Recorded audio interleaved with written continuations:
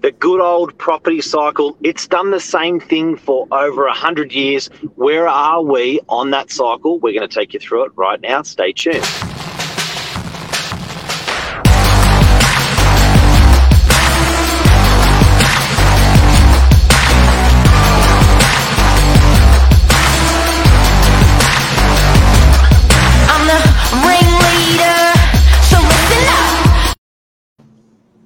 Good morning, Mark.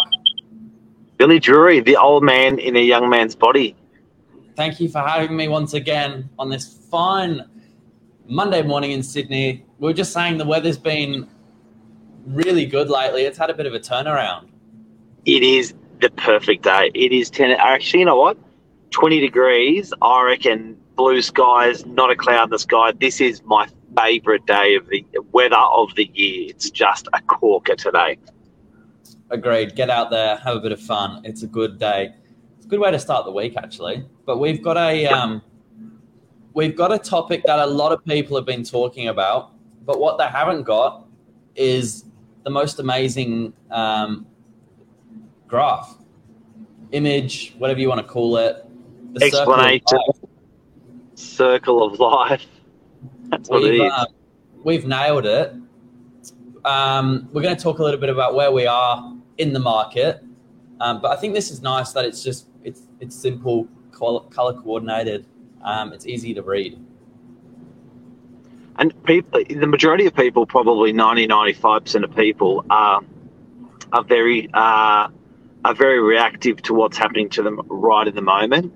They're not really long-term visionary, hold the fort for 5 years. It'll be all right in the next 5 years sort of people. It's sort of like now, what's happening now, read the media now.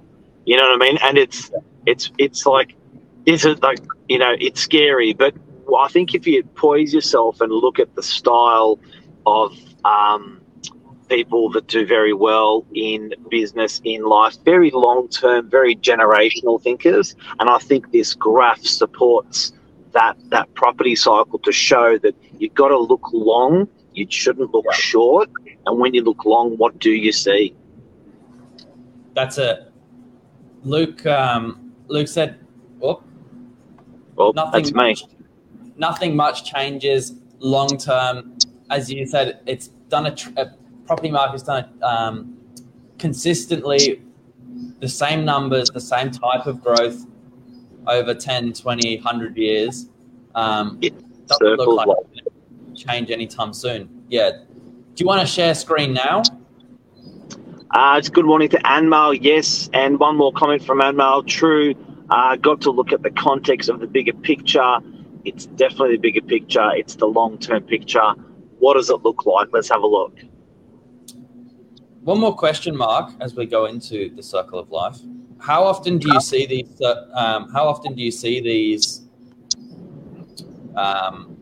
Come round? So you might not be able to see that too well. We are going to zoom in, but the property investment circle, 4 different stages: boom, slow down, recovery, and slump. I should have probably done that in order. But your top 2 are a seller's market, high confidence, and then your bottom 2 is a buyer's market. Yep. So it is that cycle on average should be about a 10-year cycle. Sometimes this cycle will happen over 7 years, 6 years. Sometimes it'll be over 12 or 14.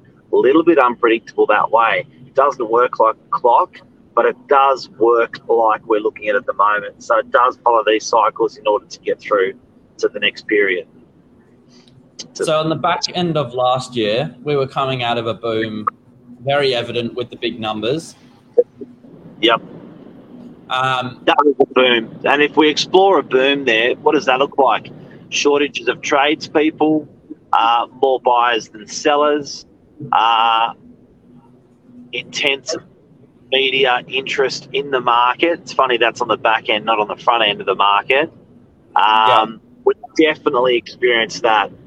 We're testing our memories for the last 12 months. That would be in the property market. Yeah. There's that's almost every indicator of a boom, and every single one of those 4 points definitely happened. So no question about that. The slowdown, though, and it's interesting because in the boom they're saying hold or sell, and now they're saying sell. Is selling the only thing you can do in a slowdown market, Mark, or are you saying long term, just do what you've got to do and hold it for long? Look, I think if you're going to buy and sell every property market, you're not going to make that much money out of property, because stamp duty 4% on what you paid when you bought it, stamp duty 4% on what you're buying on your next purchase, agents' fees at 2%, and then you may have some capital gains tax. Mate, you're not going to make any money if you're selling every cycle. So I'd suggest to people out there, generally just buy and hold stuff.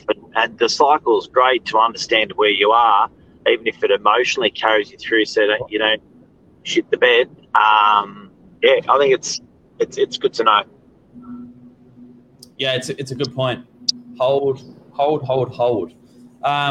So a slowdown market, low rental yields. Is Sydney always low rental yields, Mark, or do you think they do fluctuate a little bit?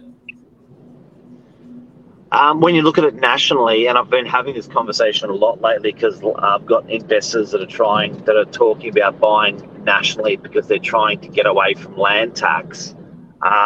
If you buy in another state, generally you get a brand new threshold. But generally, Sydney's always been a little bit lower on the yield, but Sydney's always been fabulous on the capital growth. So if we've done an average of 5% on yields and an average of 10% on capital growth, that's a 15% amount of money that you can make out of your investment.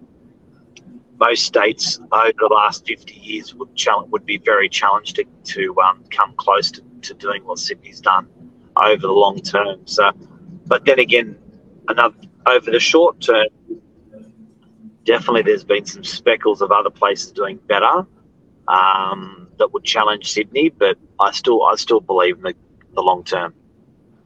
Yeah. Do you think we're in an affordability crisis? We've got a lot of people saying that finances may be getting a little bit harder to get a hold of. But are people simply priced out? Is that the reason the market's slowly dying? Or is it dying, leveling out? I think for affordability comes in a couple of forms. The banks won't give you the money to buy. Is one, i.e. interest rates potentially go up, and then your rate of assessment's different than what it was, and you won't get the loan, or you'll get a smaller loan, so you can't afford it. And then also, I think, raw materials, inflation, that sort of stuff is making stuff very hard to afford as well. So there's affordability on a couple of fronts that we're approaching pretty fast. Yeah. Before we get to the next point, we've got a question here from Ben. Mark, they listed in Terrigal this week. Would you advise auction or listing at a price? I would say if your property has features that are certainly very rare for Terrigal, then I'd be more prone to going auction. But then if you have a property that it's very similar to everything that's on the market in the area, then you may choose to compete a little bit on price as well. It depends on your style of property, unfortunately. But in the hot market of the boom, irrelevant to what I just said, everyone was just bloody auctioning. But we're changing in that little bit of a market now. But I above that, I would just if it had features that are rare, then I'd be auctioning. If it was a bit of a unicorn, I'd be auctioning. Back to the slowdown. Rising interest rates. There's definitely talk of it. We haven't seen a huge hike just yet, but rising interest rates, that's definitely an indicator we've started to see. Yep. Construction price is dropping. I think it's probably the opposite from what I hear in the market. Opposite at the moment. Yeah. High unemployment. Again, I don't know if that's so true. Yep. That All right. one seems to be quite good at the moment.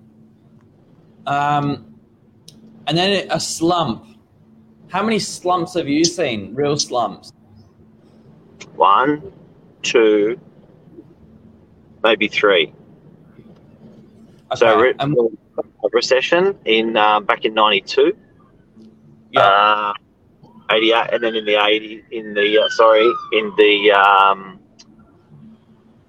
GFC 1, GFC 2. Yeah, so a couple there. Yeah. And would you say we're in a slump at the moment, or even close? Nah. Okay, cool. So tradespeople readily available. That's not the case at the moment.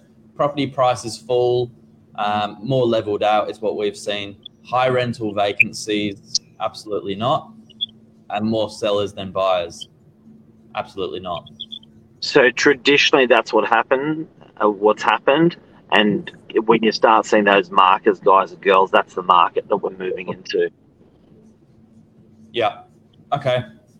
And recovery, again, you've got to imagine some of these quarters might move quicker than others. Would you agree in that, Mark? As in, like, Yeah, well, Paul. you know, although they're broken into 4, some will definitely move quicker than others. Yep. And then your sort of recovery stage, rentals increase, low rental vacancies, housing levels tightening, and then rising housing prices. But I think it's interesting. It's a nice visual way to look at it. But some markets will even perform differently, as in micro markets. You know, Sydney versus regional. I think that's another way to look at it. Yeah, and look, I think that you may find that cycle is different, a little bit state to state. I.e., it's the same cycle, but it's timed differently to your area. That cycle doesn't. Everyone isn't consistent on that cycle around the country. But I do think I really am looking forward to that rental market pumping, because it's been a long time, a really, really long time. And I was talking with the landlord, I think it was yesterday. It's been probably 10 years, and we've probably only seen 10 or 20% growth in the rental market. That's all in 10 years. So, yes, the property market's doubled or quadrupled in some parts, but the rental market's nothing. So I really think that's got to be the next mover and shaker, and you can see where that sits on the quadrant. Yeah. Yeah, it's definitely overdue. Big time. And that is the circle of life in property. You'll find that on our Instagram, sitting there, that circle, if you need it, guys and girls. But look, I think we operate as business people differently through those different quadrants. And I think life will be pretty bloody boring if it was any other way. And I do have to put a message out to people on that boom market. The property market has stabilised. The property market has gone back to normal, and it was just ludicrous last year. So if anyone's wishing that the property market was going to continue like it did last year for the last 12 for the whole year, into this year for the whole year, I'd suggest that we'd be driving a car into a brick wall. The correction would really, really hurt. So we don't want a property market that does 30% a year. We want a property market that does conservatively 5 or 10%, and that's your double every 10 years. Safe. Nuts to normal. And we've got one more question, which we will cover this. We'll cover this tomorrow. What happens if Labor wins, and does a particular government help property on its way better than others? Can we do that tomorrow, Mark? That's let's do that tomorrow, because you did when we were off air, Billy did bring that up. So it's obviously clear people want to know, and I guess it's pretty big talk at the moment. So let's do that tomorrow. And anything else? I think that's it. That's nice. All of those pictures, diagrams, facts are all on the Novak Insta, Novak Facebook. So follow the socials. That's where they will get posted. It's nice. Makes it easy. Yep. And you know what? What a cracker of a topic, close to my heart, and I think close to all Australians' heart, property ownership. And, you know, at the moment, people don't know whether they're Arthur or Martha, but you can sort of ground yourself, ground your emotions by looking at that. Because, you know, a lot of people property is just the thing that, you know, you go to a barbecue, it's on everyone's mind. So it's just hopefully that graph's going to help sort of map it out for people a little bit. Yeah. That's it. Have a good day. That's a show. Enjoy the beautiful day, and hope that everyone enjoyed that F1 yesterday. What a cracker of a race. Well done to Ferrari. And, I've never watched the Formula One. 400,000 people, record crowd for any Formula One in the world, turned up yesterday. They need to get over to Sydney next. Down Spit I Road. think that horse has bolted. But yeah, such a good event. How good for Australia. That was great. Absolutely. Take care, mate. Everyone have a great week. See you, Billy. Thanks. Cheers.